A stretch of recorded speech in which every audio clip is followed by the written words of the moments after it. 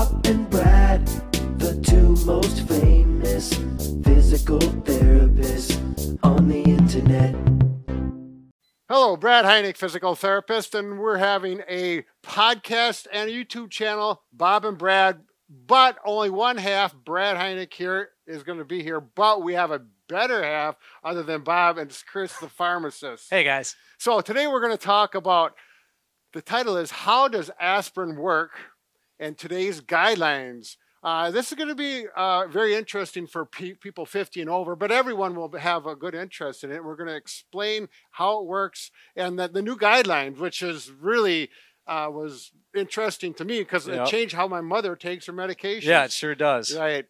So before we go any farther, Chris, do we have anything else to mention about this aspirin? And because what I like to do is go a little history. Sure. Because aspirin, it's been around forever. Right. And when I was a kid, that's all there was. Yeah. I mean, I never heard of Tylenol, in the 60s. Nope. All these other ibuprofen was not there. If you had a problem, it was aspirin. Yep. Everybody did aspirin back in the day. But I understand it goes back a little bit further than the 1950s. A little bit further. Maybe we can just touch on that because some people might be interested. Absolutely. Well, aspirin has been around for thousands of years, but it hasn't been in the form of the aspirin tablet that we see today. I mean, actually, ancient Egyptians and Sumerians, like 4,000 years ago, were chewing on willow bark. And so willow bark, just the components of it naturally have salicylate in there, which is the anti-inflammatory component of aspirin. Okay. So basically, they knew whether, through trial and error, that if they chewed on the bark of this plant and they had a headache or a fever, it actually gave them relief, and it's documented. Oh, wow. So ancient Egyptians documented it. Hippocrates, the father of modern medicine. Oh, sure. So you're talking, he actually used to use a tea that he would give to pregnant mothers to help to relieve their pains with childbirth and labor. And he also used it for fevers and headaches. So that had aspirin, that component? Well, it was willow bark, so it had the salicylate in it. And so it was but there's a variety of different plants that actually contain the salicylates. Oh, okay. So it's not just willow bark, but that is probably one of the more common ones that's been used for years. I mean, you're talking about thousands of years. And as we roll fast forward into the 1700s and the 1800s, you had interested pharmacists and scientists that would just kind of tweak and go, well, why does this work? Sure. And about the mid-1800s, an enterprising pharmacist actually isolated the active compound. And then a few years later, they could actually make it in a tablet form, so they knew exactly what it was. And then by 1897, Bayer, which is the famous company in Germany that got the patent in 1899, essentially patented it, was the first, basically. So Bayer was a pharmacist or a doctor? Or? Bayer was a scientist. It was a huge German pharmaceutical company. Okay. But it was based after a doctor.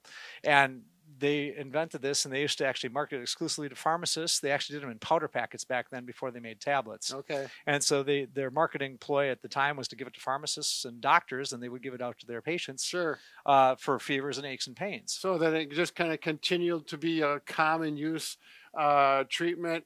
And then how does it work? I mean, we talked a little bit about, so you said it comes from this plant. It is the granddaddy of all NSAIDs. So, I mean, it's the natural NSAID, non-steroidal anti-inflammatory drug. So anti-inflammatory, if I want to simplify it. Actually, it works for fevers as well. So it's antipyretic would be another name for that. Okay. So basically, you can use it for headaches. You can use it for a toothache. You can use it if you sprain your knee or your ankle. Yeah. You can use it for fevers if you're over the age of 18. If you're below the age of 18, that can cause very serious Reye's syndrome, which may or may not have heard of. That's a pretty fatal brain and liver condition that can be brought on by the use of aspirin after a virus or. Oh, so there's an age component with that, or you said after? Yeah, you really don't want to use aspirin under the age of 18.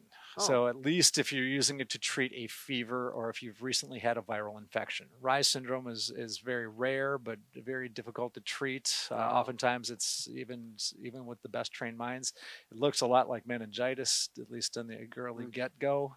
So it's something that we have to be careful with. But I'm thinking, when I was a kid, it was always, talked about. But I mean, in the last 20 years, my daughter, 20 years ago, I don't even know if aspirin was an option. I mean, the doctors never said use aspirin. It was usually some other things it was either Tylenol or ibuprofen at that point. Sure. So, I mean, or acetaminophen. Right. So, right. But yeah, so I mean. But that's not because of this.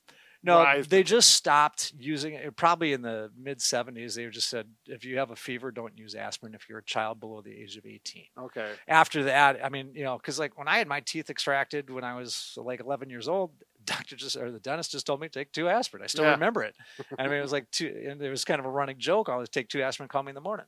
Sure. It was just kind of a running Right, thing. right. And I so, remember that. we're old enough to actually remember some of these things. But right. but at the same time, I mean, it's I mean, the drug's got 120-year track record. So Right. it's unbelievably safe. It's unbelievably effective. The WHO, World Health Organization, they listed at the top of their list as one of their most essential drugs that everybody should have. And- Still today. Yep. And a buddy of mine had a pharmacy professor that said, if you're ever trapped on a desert island, this is what you want to have with you is aspirin, because it's going to help if you have a fever. It's going to help if you had pain, Sure. a headache. So it actually does a lot of different things. And oddly enough, there's the coronary effects. So it helps to thin your platelets. So it minimizes your risk for heart attack and stroke. And it actually may help to prevent colorectal cancer. So there's a lot of things that aspirin does. It's a very versatile jack of all trades drug. So then, keeping that in mind, it's like now they say, like for my mother, use it for to prevent any heart problems or CVA or stroke. Yep. And they said, Stop. Stop that. That the new research says it's not good, and maybe It's because of her age specifically. Okay. So So we're talking about this one right here. This is what you said, 81 milligrams. Is that Yep, that is the low dose aspirin, which therapeutically most doctors now are going to recommend the 81 milligram or the 325 is used effectively as well, but more often than not, you're going to see it as an 81 milligram. yeah? And you notice the reason that we kind of selected these for a couple of different reasons. This is just plain old, normal, regular strength 325 milligram aspirin. This is low dose 81 milligram aspirin. In the old days, it used to be called baby aspirin. You'll notice that it says safety coded. So with that, safety coding. Don't hit that one. I'm not gonna It'll touch be all right. All right.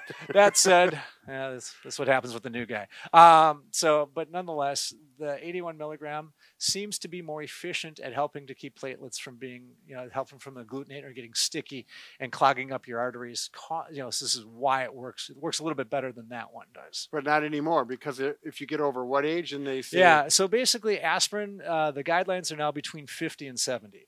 So, Oh. and the reason for that is that there is a risk of bleeding with aspirin. And so Oh. I've seen that personally firsthand with my mother-in-law. So it was something where she had a hemorrhagic stroke and she was a regular aspirin user. So, and it just, I see. so whether or not it was the essential causative factor that caused her brain bleed or not, Sure. it Right. certainly didn't help because So if you're over 70, doctors are probably going to say, drop the baby aspirin. with discretion. So it just kind of Okay. depends on your risk factors. And so that's where all of this comes down to. So they're looking for, stomach ulceration, which is a GI bleed or other Sure. bleed, or, if you burst a blood vessel and, because this slows down the clotting effects, which is why it's so protective for your heart Sure. for heart attack and stroke, especially as we age, we all get atherosclerotic plaque that Mhm. builds up in our arteries around the heart. And so if we can, and basically just think of like, when you take aspirin, and not to get over, you have thromboxane, you have cyclooxygenase. These are all things that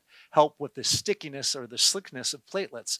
And when we take aspirin, it makes those platelets slick. So it's kind of like coating it with WD-40 to get them to squirt through So you don't get a clog. so it doesn't clot. So it allows blood to move more freely. Mm. So it minimizes the risk of ischemic, damage done. Let's say it's in your heart, to the cardiac muscle, Right. or obviously in the brain with the stroke. Right. Okay. But then there's the 2 types of strokes. So there's the bleeding stroke, which is rare, like 3% of the strokes. And Sure. the other ones are all due to a clot. Yep. So those are the ones that 97% is what aspirin does so well at protecting against. But But if you're over 70, we're then over 70. there's a gray zone. It's a very gray area, and so that's the risks for bleeding is much higher at that point. And so right now, the newest guidelines and the studies were done: Florida Atlantic, University of Wisconsin-Madison, and also Harvard, Brigham and Young Women's Hospital. So Okay. those 3 schools all kind of came together and did a significant amount of research, kind Okay. of relaying these new guidelines. So it's not to say that if you're Under the age of 50, you can't use aspirin. I mean, a lot of people can safely use aspirin for you sprain your knee, sprain your ankle, you got a headache, you got a fever. If you're over the age of 18 on that fever category, it's very effective stuff. It works, as, but there's risks with ibuprofen too. One of the most common, aspirin, the most common one is usually stomach ulceration. So it's always important, you've noticed this one has the safety coating. The coating was designed to protect your stomach against stomach ulceration.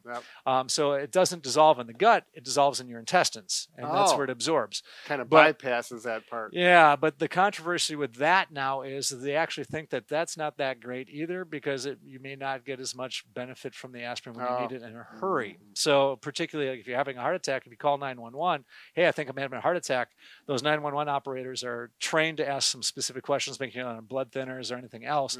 They may actually have you chew a couple of aspirin before the ambulance gets there. Oh, really? And that difference can save your life. Oh, wow. So it's important. And if you had an enteric-coated tablet, that slows down the absorption. It's not going to do as much good. That's where some of that controversy is in. But so this 325 milligram, that's your standard dose aspirin, and that's what you would take 1 or 2 of those if you had a fever, had 1 or 2 every 4 to 6 hours apart. Yeah, that's kind of how that would be dosed for pain and inflammation or fever. But if you have a history of like GERD or heartburn, then aspirin's not a good choice. Yeah, then you want to, and really when it comes down to I'm between the age of 50 and 70, what do I do? You want to discuss this with your doctor. Your doctor is going to have the most intimate knowledge about your medical history so that we can ensure that what we're giving you is going to be the most essential thing. I mean, you can certainly talk it over with your neighborhood pharmacist. They're going to be happy to share their thoughts.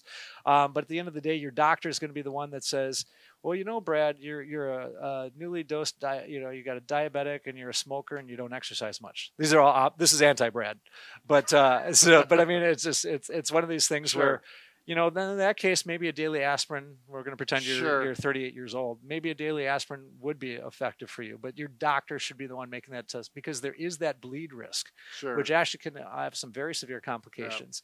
So, and usually for the younger patient, it's going to be mostly GI, but also older patients too.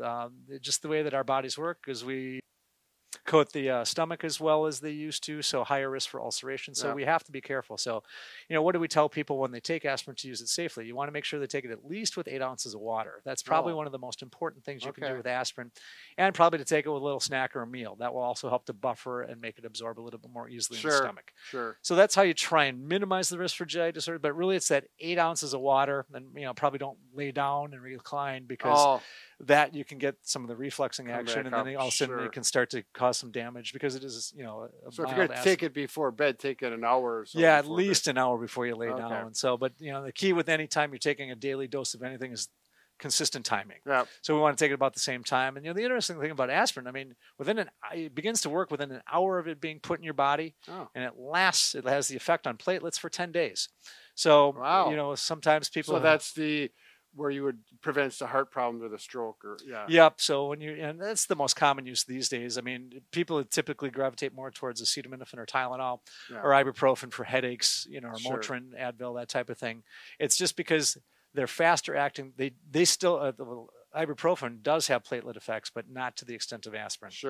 So they kind of gravitate to those more just because they're a little bit more gentle in the stomach, less side effect prone, but still incredible stuff. So if we have someone, older like me or even older where aspirin was their go-to thing and they're healthy, they don't have any problems, they could still go ahead and use it without I think you could feel very confident in the product itself. So I mean, the things to watch out, you don't want to take it if you're on a blood thinner. You don't want to take it if your doctor tells you not to. You don't want to take it if you have either asthma, because sometimes it can trigger bronchial spasms. So it's kind of interesting. But it could be more or less due to the allergic component of aspirin. It's still kind of a hotly debated topic. And so, but that said, so there's a couple of precautionary things that we would tell you to be careful with or to avoid. But that's pretty. It's pretty specific. So like, again, if you're generally healthy, I don't really have a doctor because I never go, and I went to have a physical, and he doesn't know me that well. I mean, he just talked to me once, and the last time I had a physical, that doctor left, and they keep running away on me. I don't know. They don't like me. I know. But anyways, so I personally would feel comfortable taking an aspirin if I sprained my ankle or had a fever, and Yeah. I would feel very Oh yeah, relaxed. and it's phenomenal stuff. And again, it goes back to how versatile the drug is. Sure. So it can be utilized by many. I mean, the other thing I wanted to touch on too, just as a precautionary tale, some debate as to, let's say you're going to have a dental procedure and a surgical procedure, Oh, right. because this does create a bleed risk. It stays in your body for 10 days. So, but if it's a minor procedure, most doctors and Sure. dentists are saying you can keep taking it. Okay. So that is a-okay, because they have hemostatic gauze and gelatin containing products that help Sure. to cause clotting. And I'm sure if you're going to have a procedure where that aspirin, the doctor's going to say no aspirin so many days prior. To Correct. Yeah. surgery. So, but you should always let your doctor, hey, I'm on an aspirin regimen. Sure. So it is important for your long-term safety as well to let everybody that's going to be involved with whatever aspect of healthcare, they know what you're on. Yep. So share it with your Yeah. pharmacist, because it's over the counter in so many cases. Although we Yeah. do see prescriptions for it, but it, Sure. you should let everybody involved know. Yep. So it looks to me like aspirin's here to stay. I think so. It's not going anywhere. It's Yeah. cheap.